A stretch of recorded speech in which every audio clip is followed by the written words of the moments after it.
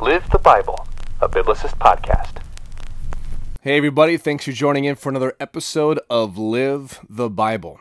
Today we have special guest Dustin Breland, who is a church planter in Oregon, and I'm excited to talk about the subject of online pastors, or the dangers of church online, pastors online, which is kind of funny in context of having this conversation. A lot of people are quarantined and not able to have physical gatherings, and that wasn't exactly what I was thinking of when having this conversation. But here we are with that. Thanks for being on the show today, Dustin. Yeah, man. Thanks for having me. I'm excited. Absolutely. Well, to kick things off, I'm just going to ask this. We live in a time where we have an overabundance of information on the internet, including a lot of Christian content. What are some positives of having so many Bible teachers, commentators, churches, and pastors online? Man, I feel like when you look at all that is available, the word that kind of jumps out at me is accessibility. I know we're about the same age, so you think back when we were kids in like the 90s, the biggest technological advancement was having like a cassette ministry, right? So you could put in your little cassettes, and I think all the preachers around had some kind of cassette ministry where they were taking their sermon and put it on cassettes and selling them. But really, the only time you ever heard any kind of teaching or preaching was when you went to a service, whether that was just on a Sunday or throughout the week. And now you can literally, with a couple clicks on your phone, you can listen to anybody anywhere almost. And it's just kind of crazy how much is accessible, and not even just like preaching and teaching, but you look at what's available for studying or commentators. Yeah. Like I remember back in the day having to pull out that massive Webster's dictionary, right? And we took Greek together. So pulling out that lexicon and having to look all that up yourself. And now if you've got like a software like Logos, you can pull that up instantly. Yeah. And so for me, I think a positive in having so much content is the accessibility, because when you have more access, it's going to provide more opportunity.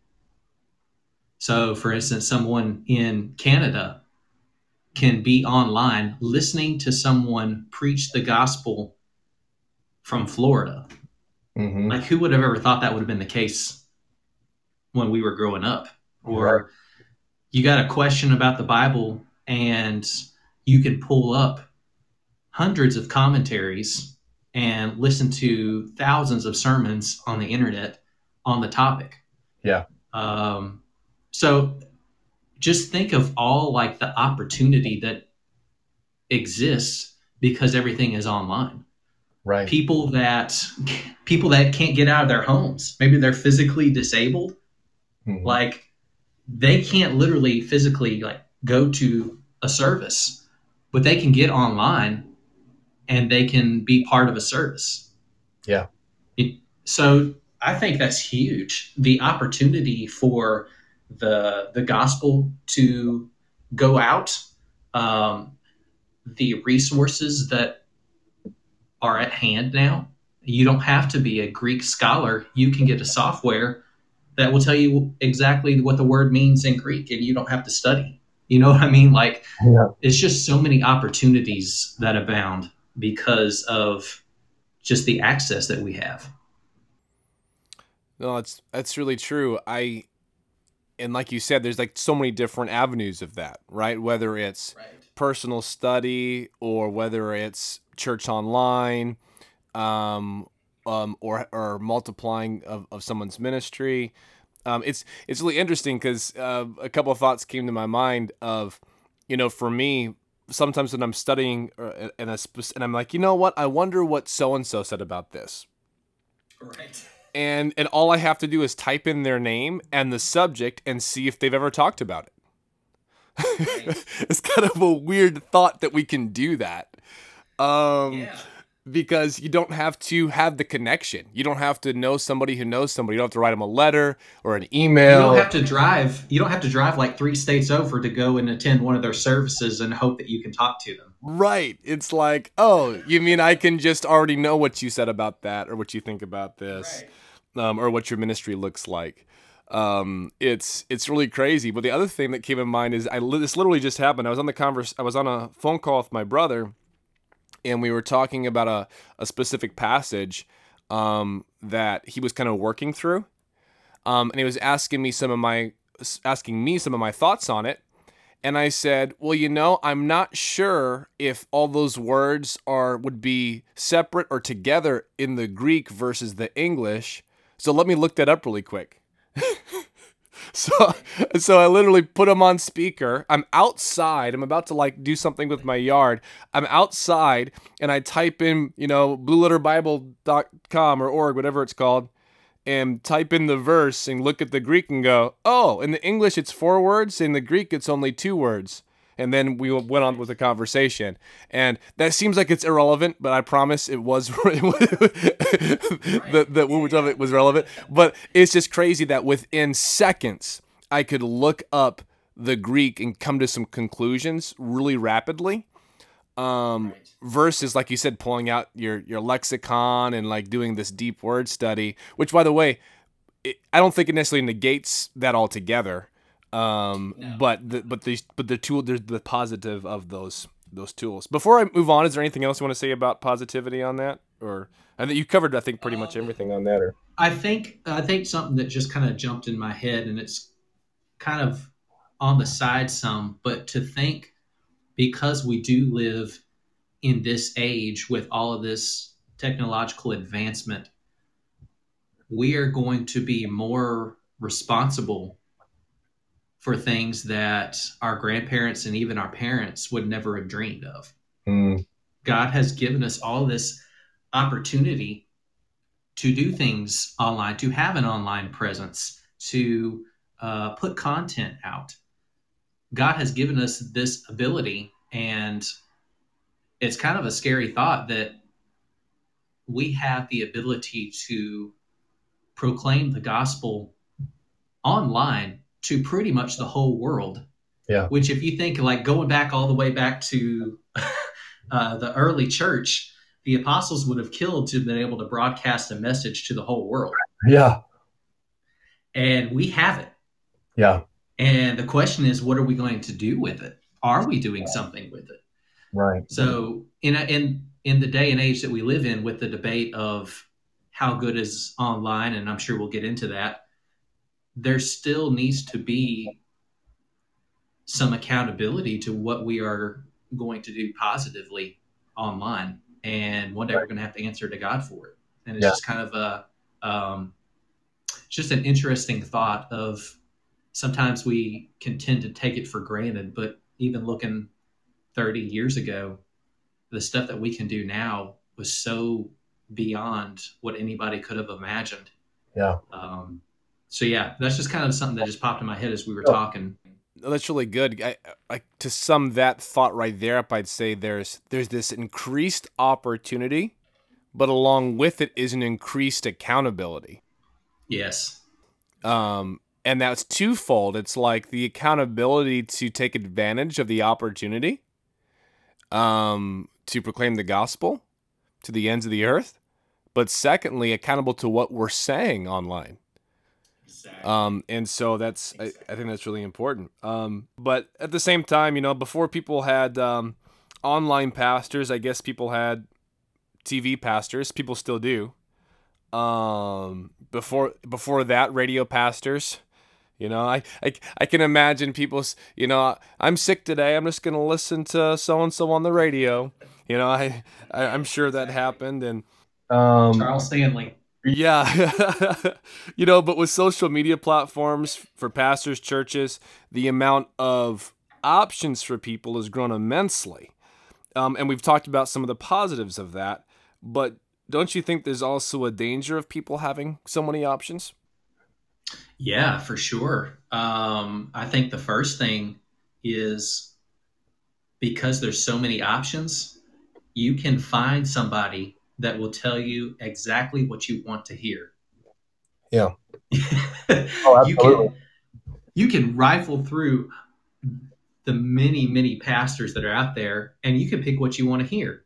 If you want to feel really good about yourself, you can find somebody. Mm-hmm. If you want to avoid all of the harder truths that are in the Bible, if you don't want to feel any kind of conviction, you can find somebody who will talk all positive. You can always find voices that are going to agree with you. Yeah. And I feel like the reason that that's the most dangerous thing is that when you go online and you find people that you want to hear, you are taking God completely out of the equation. If you listen to a pastor who is preaching a sermon and you never disagree, you never feel uncomfortable, you never feel conviction, you never have this feeling that you need to repent of something, you're not really hearing from God. You're just hearing yourself because you have tailored all of the voices around you to match what you think. Mm-hmm. And if all you ever hear is what you want, it's not God's voice, it's yours. Yeah. So I think it's dangerous because you can find that anywhere. And it kind of goes back to what you were saying, that as content creators, you have to be careful what you put out there because not only you are accountable, but people are listening. Right. And so I think that's just super dangerous. If you are not careful, you can tailor your online experience with different pastors and ministries to match exactly what you want. Right. No, and what's great about this is, I mean, and remind me at the end. I want people to know about your blog that you have. But like, as content creators online, and as as Bible teachers and as believers, I always talk about here on the Biblicist podcast and on Live the Bible. I want people to know that I'm not trying to get people to be like me.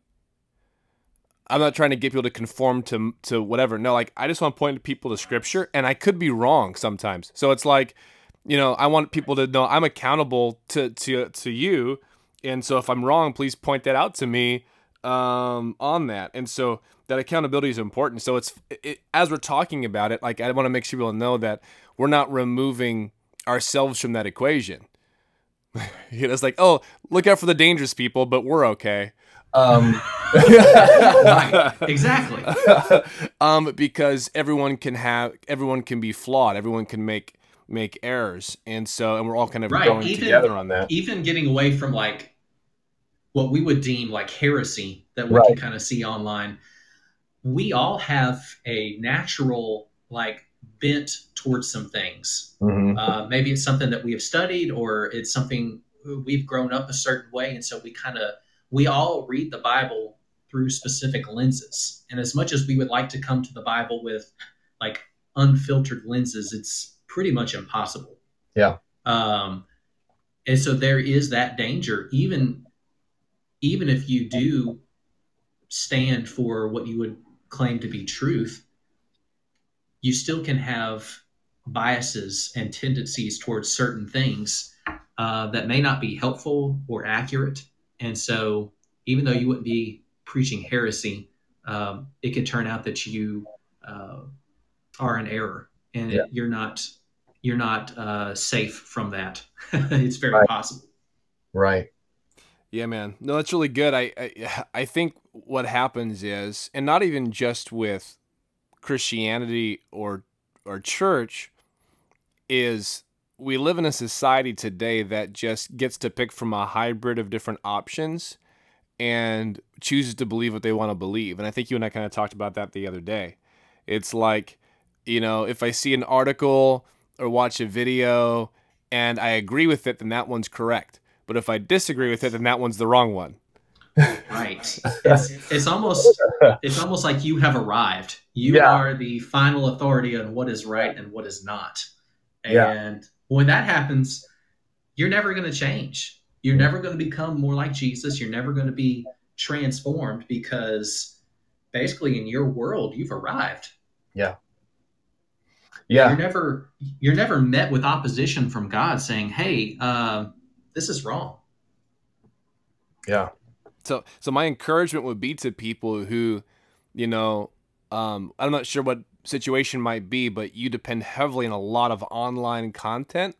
Be sure that you're filtering that through the truth of God's word and not how it makes you feel.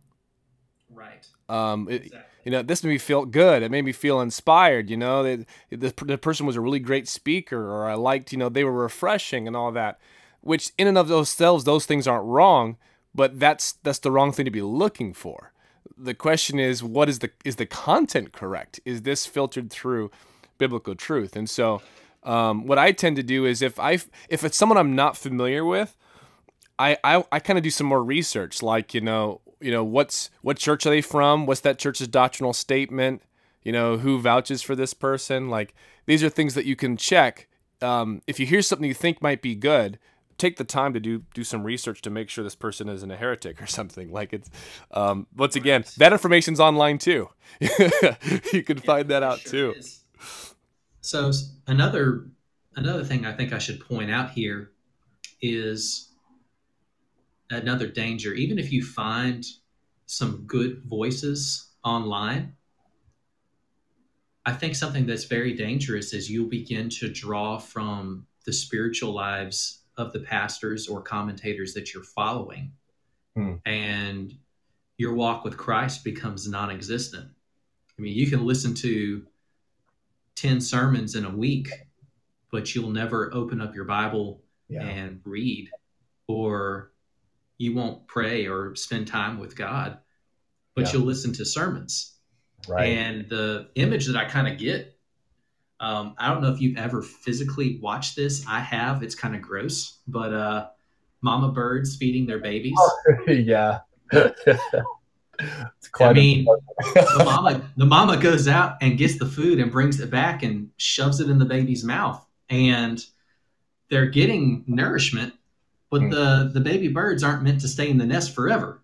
Right. They're not like grown adults, and mama bird is still going out and getting worms and bringing back, right? And I feel like if we're not careful, we'll rely upon online pastors, and it doesn't even stay with online pastors. You can do that with in-person pastor. Absolutely. You will rely upon their spiritual walk for your sustenance. And I don't really have any studies to prove this. I can just speak from it personally. And I think we've talked about this before.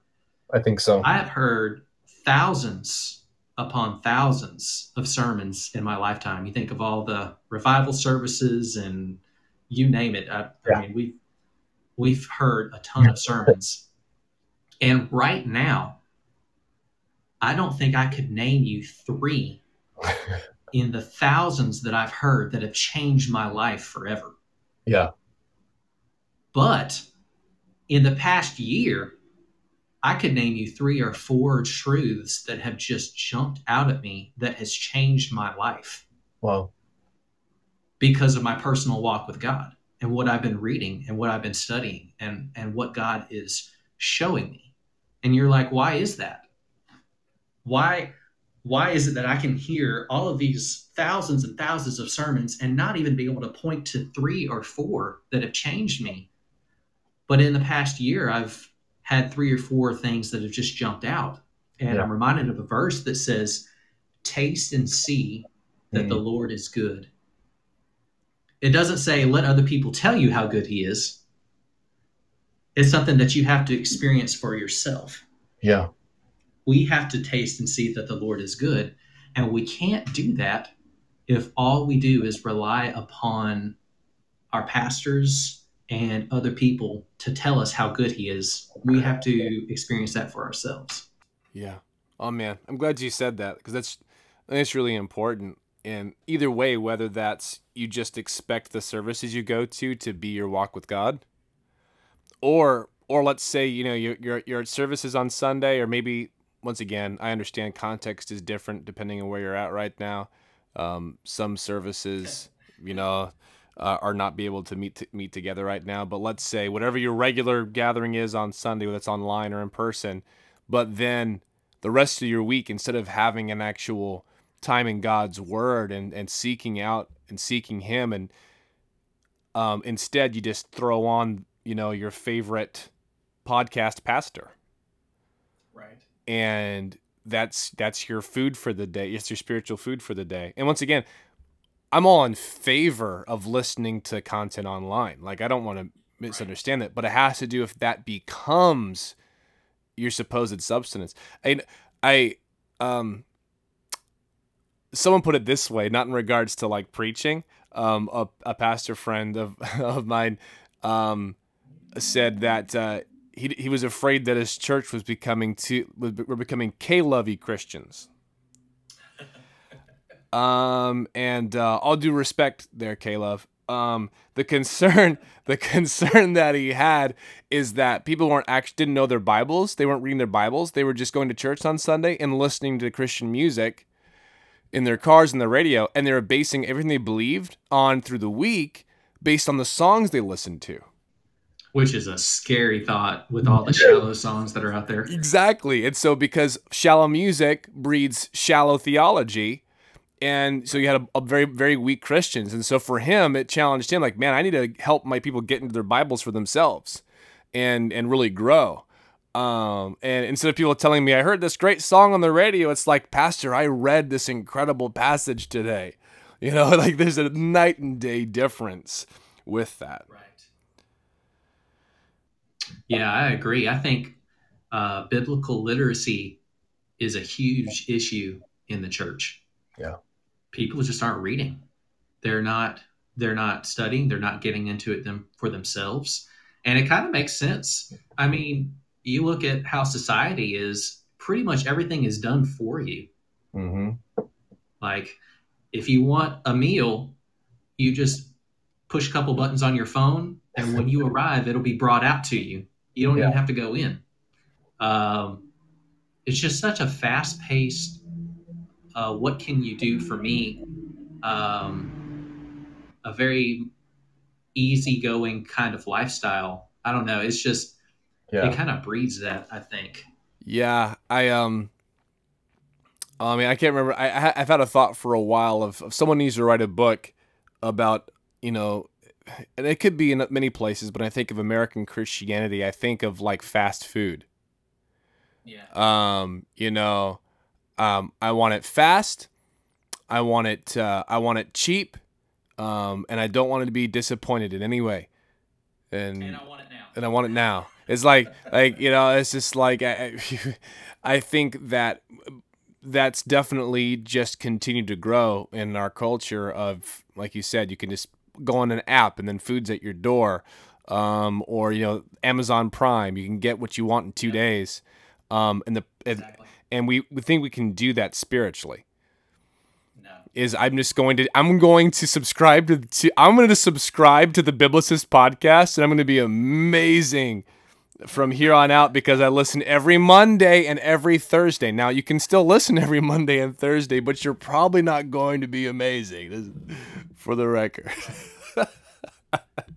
But it is funny to see, well, funny is probably not the right word, but how people,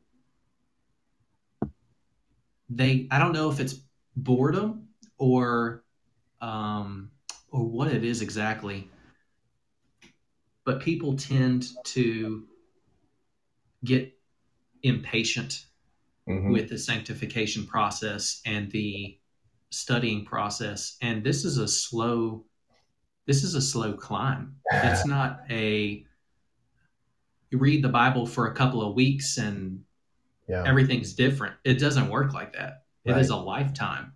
Yeah. And people aren't willing to put in the time and the work. They don't see the value in it.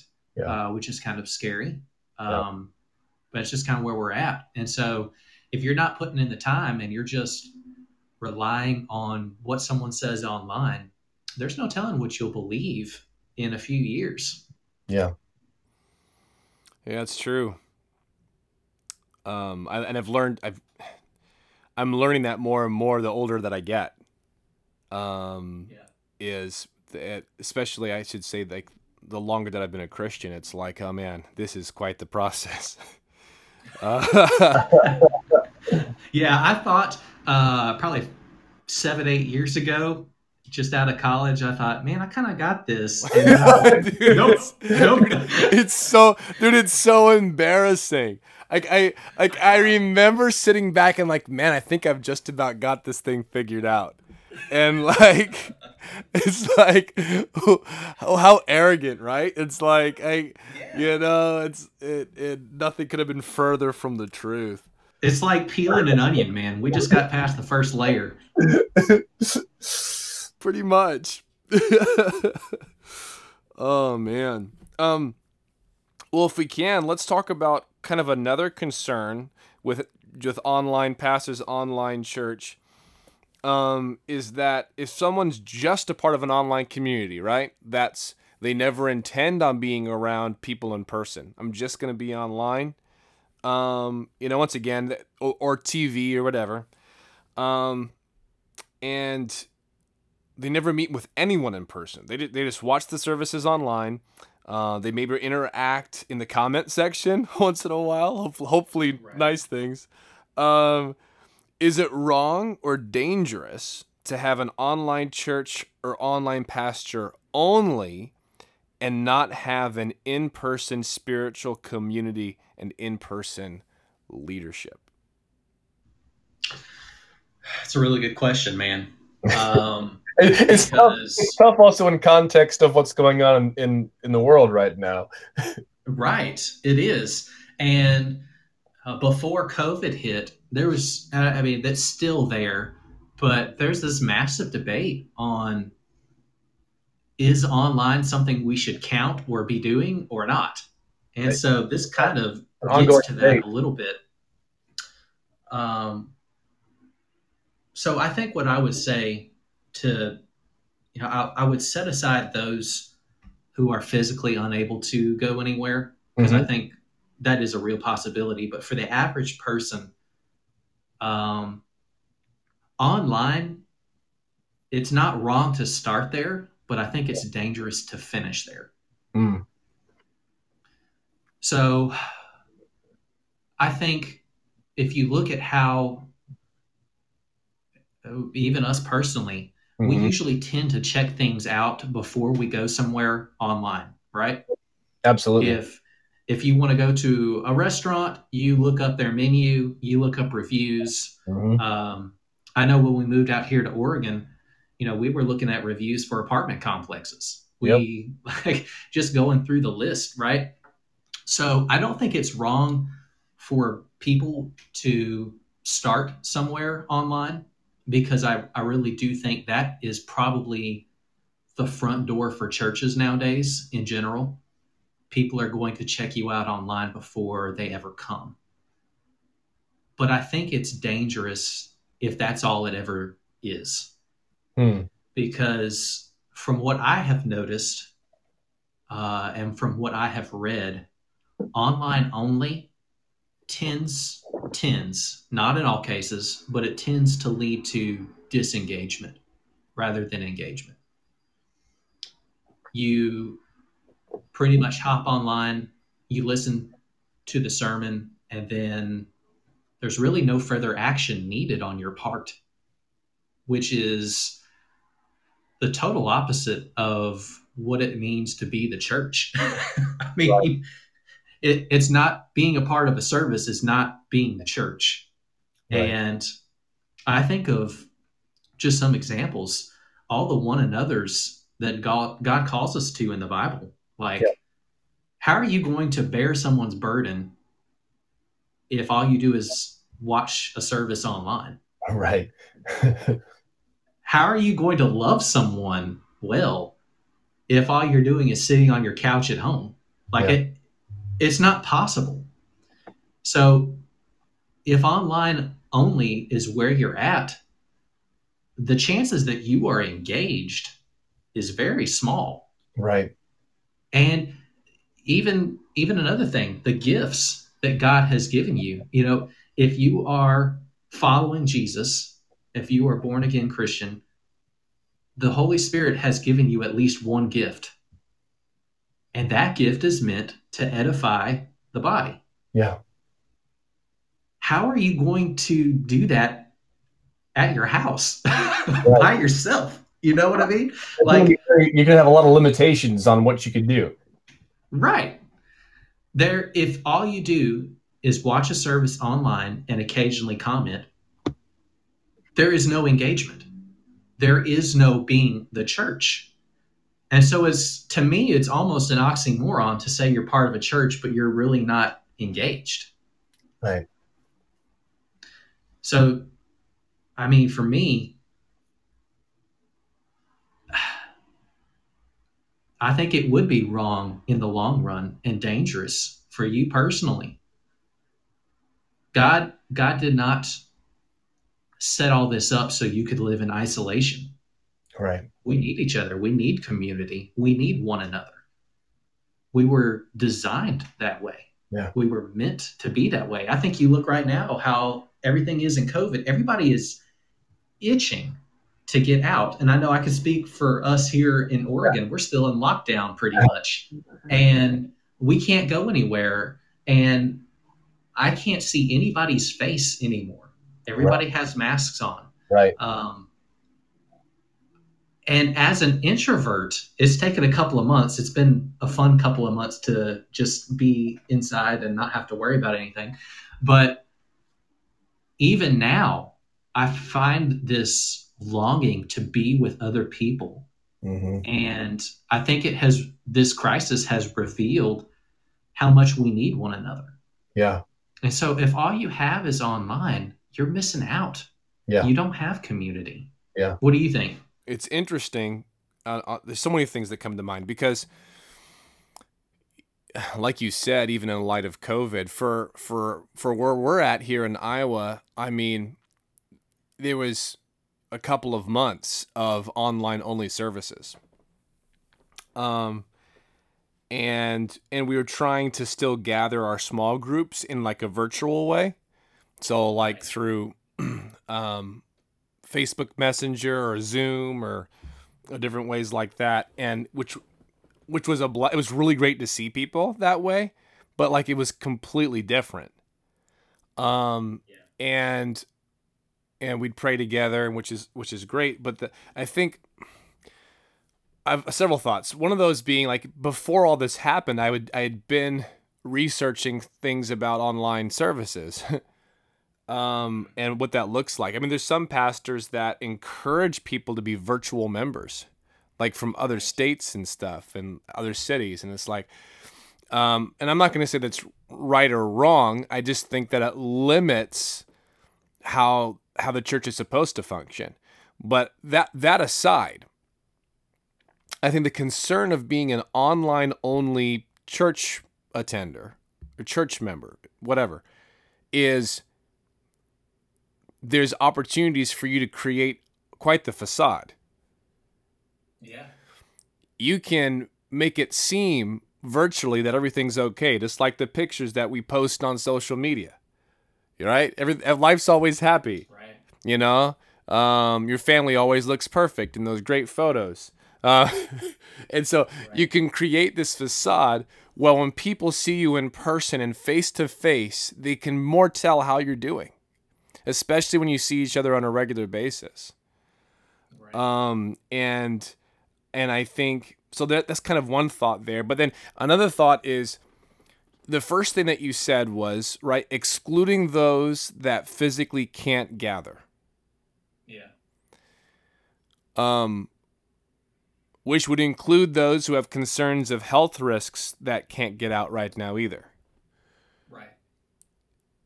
Those that can gather and those that can be the hands and feet of Jesus and encourage one another and be with people in person, you owe it to those who can't, Because I guarantee you those that can't are desperately wish they could do what you can do. Right. like it's like, does that make sense? Like my thought with that, it's like, oh my goodness, like think about the person who literally they are stuck at home, but you have the ability to get out and be the church, but you know, and this person can't be and wishes they could be you. And that's just, man, like and that thought hadn't crossed my mind until you brought that up, of like at the very beginning of that. Yeah, it's a great point, man, because you're right. Those people wish they could be you. They wish they didn't have this health complications. Like I think of several people in my family who I was just talking to my mom earlier today, and one of my family members is like on dialysis a couple of times a week. There is no way they're getting out, and they would wish that they could be in the physical health that I am. And we do owe it to not only God, but to those people to not live in fear. Obviously, you take the precautions that you need to, but we need to, if we are able to, we need to gather. We need to be the church. We need to be the hands and feet of Jesus, because those people can't. No, that's a great point. And I don't even know if I thought of it in that way as I brought it up, but that's a great point. Yeah. Any other thoughts on that? Like, once again, I know that one's somewhat of a trick question, because I know there's a lot that can go into that. There's a lot of different things to discuss through that. Semantics and right. You know, I one of the things that I read was like, hey, online church is great as long as you're pointing people to eventually gather in person and do things in person. Like that would be more of the goal, is to gather together physically versus just online. But the second part of that, and I think you talked into this really well, was that church is a lot more than just the Sunday gathering. Correct. And so even if your online service, I'm going to be kind of sarcastic here, you have a totally VR experience. Okay, yes. It's like you're there. You can even talk to people through your headsets. Okay, once again, sarcastic there. Even then, that's if you're not being the church in the community that you're called to do. Like it's right. You know, and once again, like the circumstances we're in make it a little bit different of a conversation. In some cases, we're making do with the best that we can do right now. Yeah, and that's kind of why I was saying earlier that online only tends to lead to disengagement, because I think I think you still miss out. But if you were to watch online and still participate in things throughout the week, that would be a totally different conversation, I think. Right. But if we're talking strictly the Sunday gathering only, I don't know. Those are two different things to me. Being the church is not just showing up on Sunday. Absolutely. If it was just about the meeting, then man, the more the merrier. If we can get like quadruple the amount online, go for it. But church is much more than how many people view your video online on a Sunday. Well, let me ask you this. And for the sake of this question and conversation, let's assume that things are more normal than they are right at the moment. There's no restrictions. There's no, pandemic concerns. And you're attending services. You're active in your church. You're active in the community, but you realize that there's pastors online that you think they're just way more cooler than your pastor or pastors. All right, so it's like I really love my church. My pastor's just not that great of a speaker. So I'm just going to subsidize that by listening to different pastors online. And so Sundays, I'm just going to check out from whatever the pastors are preaching on Sundays.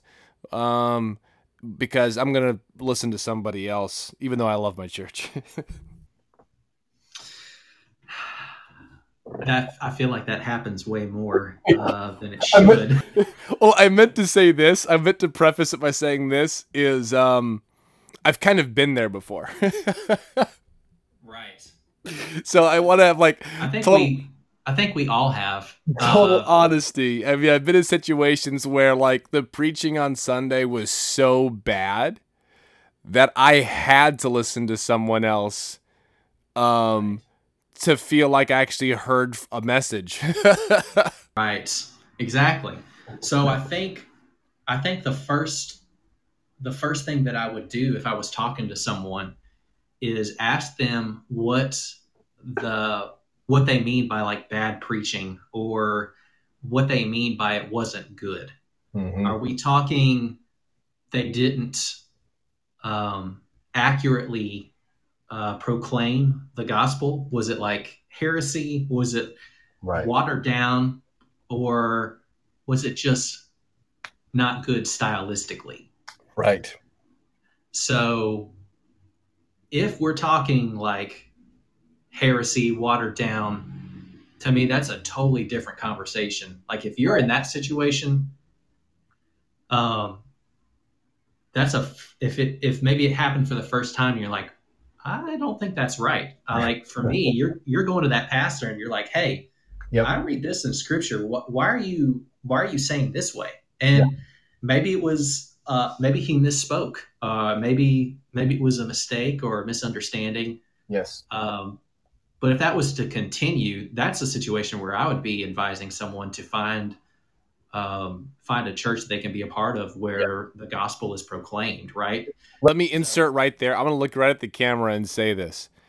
If you're going to a church and your pastor or pastors they're preaching stuff that is not doctrinal, or it seems that they're preaching stuff, please ask them about it. Yes. Don't just be like, oh, that's really not my cup of tea, but I'll deal with it. No, please ask them about it. And if they really are being unbiblical on something, then pursue a different church body.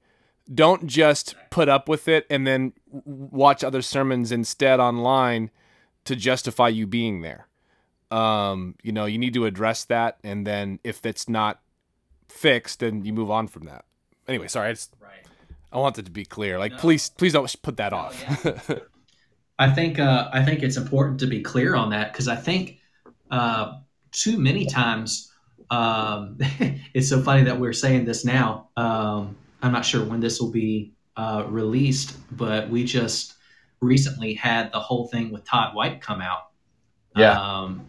And I think our attitude too often is when someone is preaching something that's unbiblical, it's either we mark them with a big red X and we walk away. Yep. Or we just sit there and we just take it. Mm-hmm. And for me, I think the first step should always be towards that individual and saying, hey, I just don't know if that's accurate. And then show them in scripture where you feel like they have erred. And if they are interested at all in following Jesus, they're going to take that criticism, maybe not well in the beginning, but they're going to hear you and they're going to be willing to change. If they're just a wolf in sheep's clothing, they're just going to continue. But I think the first step should always be to approach that individual and give them the chance to repent and to change if what they're preaching is unbiblical. And I just don't see that a lot. Yeah. So that is a totally different conversation. Right. But if you're talking to someone and it's more of I just enjoy listening to this person more. Like instead of the pastor that they're a part of a church, they're going to just turn on somebody like Matt Chandler. I would ask them a couple of things. One, does the pastor have the gift of teaching that's leading the church? Does the one who is speaking, does he have the gift of teaching? Can he accurately and effectively teach the word? More cases than not, that's going to be true. There's probably occasionally a church that some guy is just, he does not have the gift, but he's trying, if you know what I mean. And I think we have been there, but I think in general, a pastor, that's one of the qualifications of an elder, right? Mm-hmm. Being apt to teach. So they're going to have that ability. And so if that is the case, the second question I would have is, why are you looking to them for something you are lacking?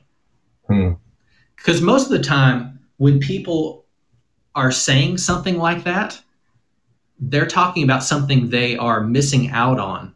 And it kind of goes back to what we were talking about earlier. It's almost like, well, I'm not being fed by this pastor. I'm not getting the spiritual nutrition that I need from him. And my question back would be, since when is it the pastor's job to feed you? He's supposed to lead you to the food. He's not the one who's supposed to feed you.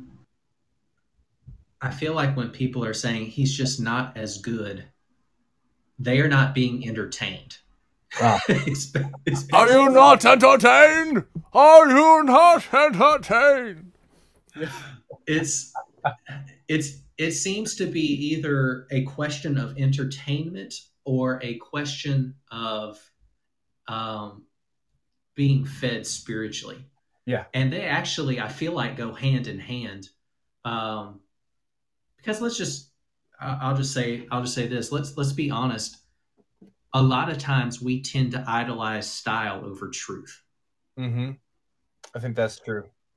We can fall in love with a particular style or a particular voice, so much so that we can't hear truth through any other medium.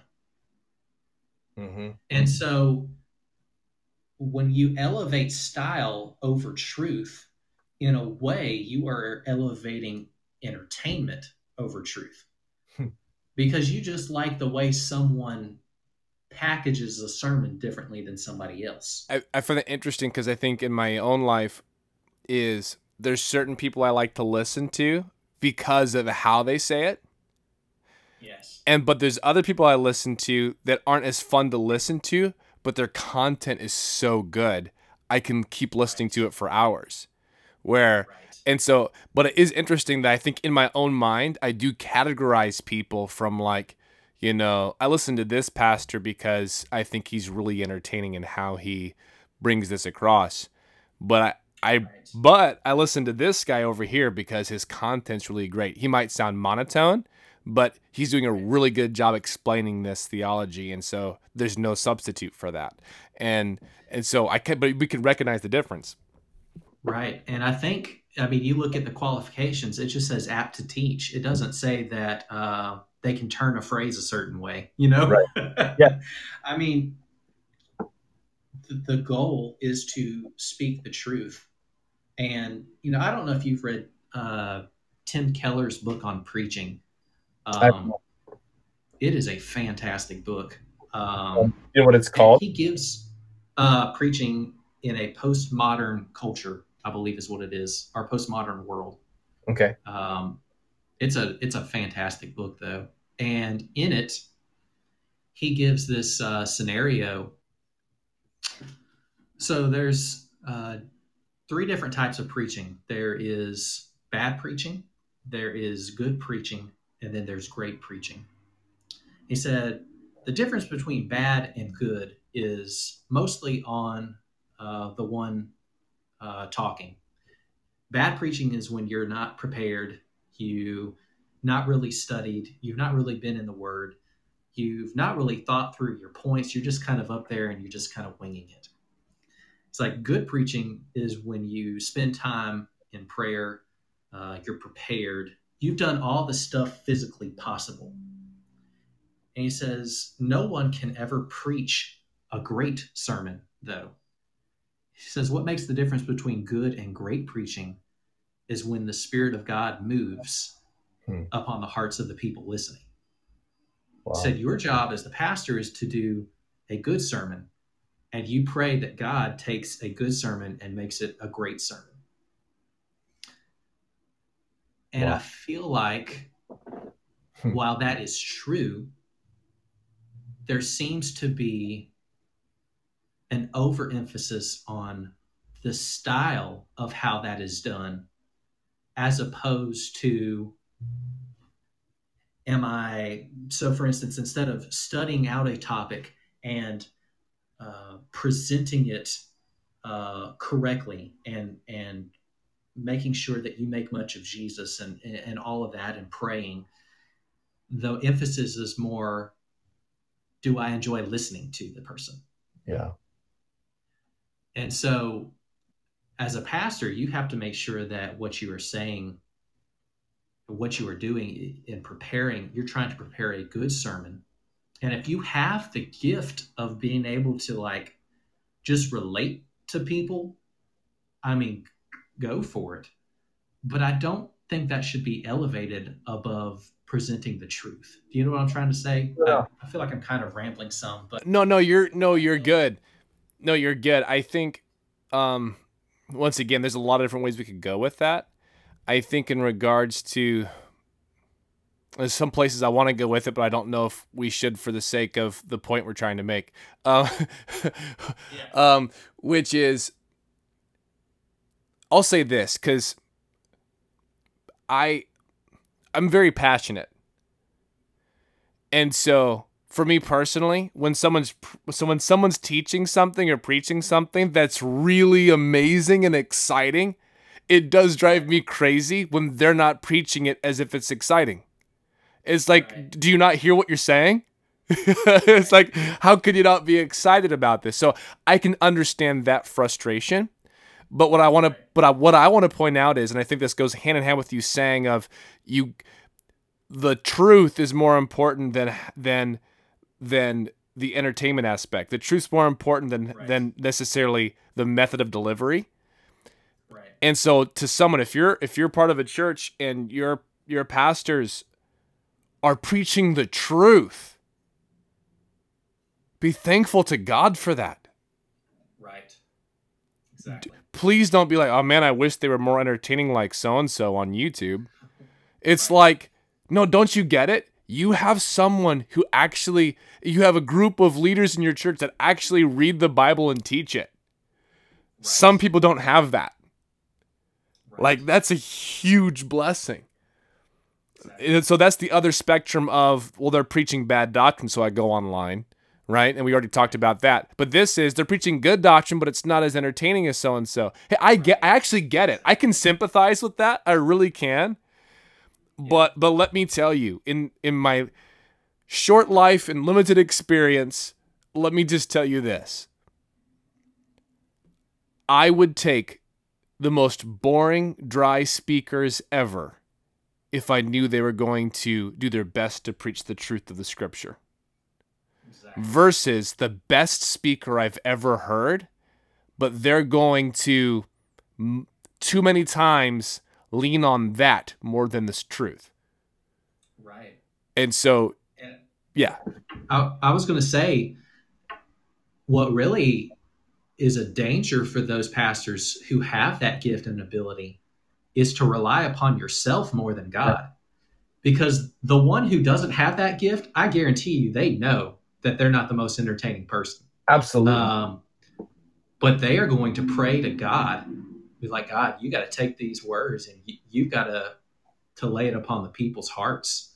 And you think of great revivalistic preachers back in the day, God used someone like a George Whitefield who was loud and boisterous and like you could hear his voice for miles. And he also used somebody like Jonathan Edwards, very monotone, didn't really raise his voice. Yep. Read manuscript his sermons, that just read them, and yet God brought such conviction on the people around. Yeah. That is just that's just a side, and I don't even know if I would say benefit, but that's just the cherry on top to me. Yeah. What matters is, are you preaching the truth? And I think what online has done, it has opened our eyes to a larger world. And while that is good, it has also created an appetite for entertainment. Yeah. If we don't, and it kind of goes back to what I was saying earlier, if you don't really like the way someone is talking, you can find somebody else that you really enjoy. Right. And that was not possible 30 years ago. You were, quote, stuck with the guy that was there, and you didn't know any different, right? You would have been happy with that. But now, not so much. We have definitely idolized and raised style over truth. Yeah. Yeah. I have to say this is it cracks me up. My first experience of ever being around a different pastor other than my own pastor growing up, I was under the perception that all pastors were the same. Right. Because I grew up in a small town, in a small church, and that was my only church experience. So when I met another pastor for the first time, I was like, you're different. I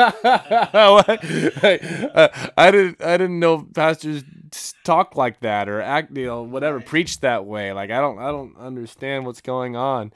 So I know that for some people that's multiplied times 10,000 online, in regards to that. But man, no, thanks for this conversation, Dustin. I really appreciate it, and it's just there's a lot for us to kind of navigate through in this this world of technology, and the positives, the negatives, the dangers, those that we're still working through.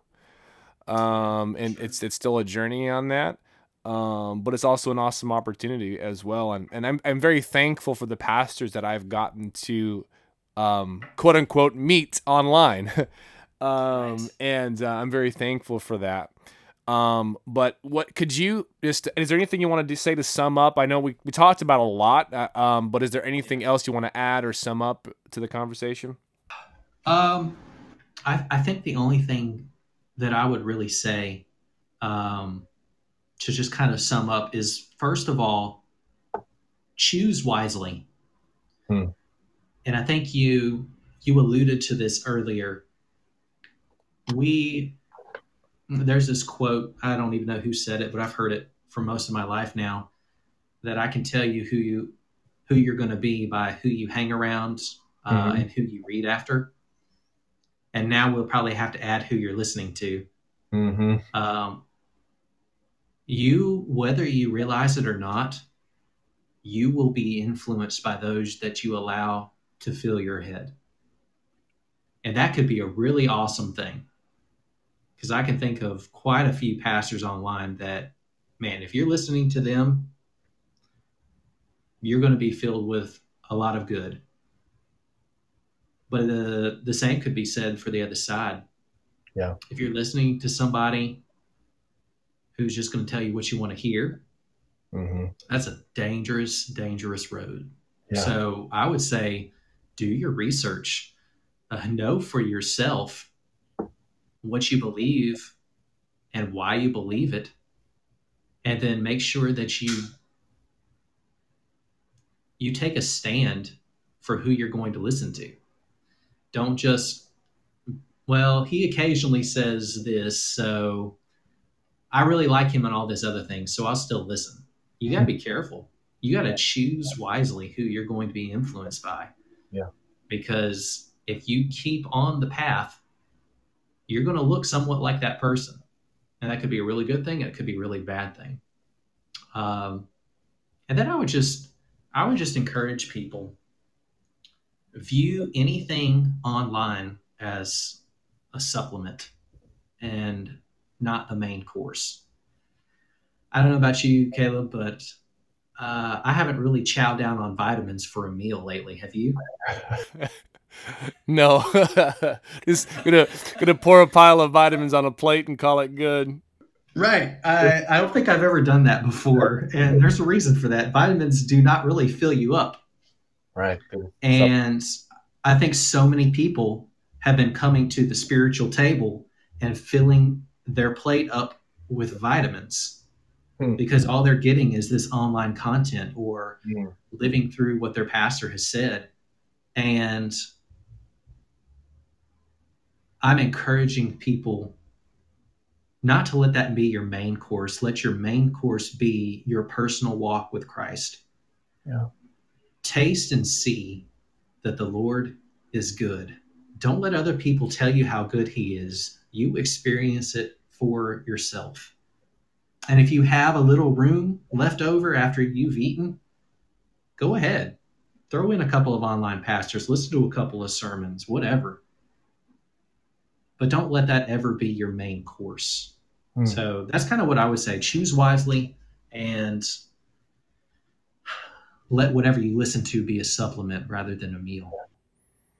Yeah, I think I'd say that in one statement or one phrase. Nothing can replace the real thing. Yeah. Agreed. Man. Great conversation. Great way to sum it up, Dustin. Thanks again for being on here. Hey, Ken, I almost forgot. 30-second plug. Tell me about your blog really quick. Yeah, so I just recently started a blog. You can find it at illuminatepdx.org.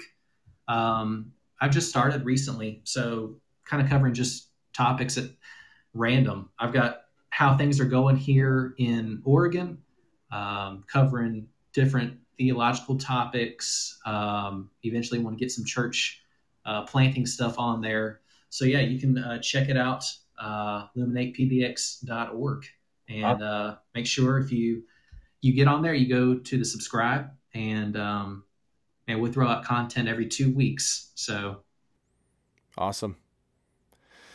Sounds great. I'll put the links in the description. So and I'll probably write it out here on the screen too, so you can see that. So you can either type that in or click the links in the description below. So please check that out. If you haven't yet, please subscribe, like, share, hit the notification bell. Otherwise, they won't tell you that you got anything, because that makes complete sense. Why would you subscribe to something and not want to get notified? I don't know. Ask the people who are apparently smarter than the rest of us. But please hit all those buttons, a gazillion of them, and tell your friends and family. Share this. And don't forget, we'll be back on Monday with the regular show every Monday morning.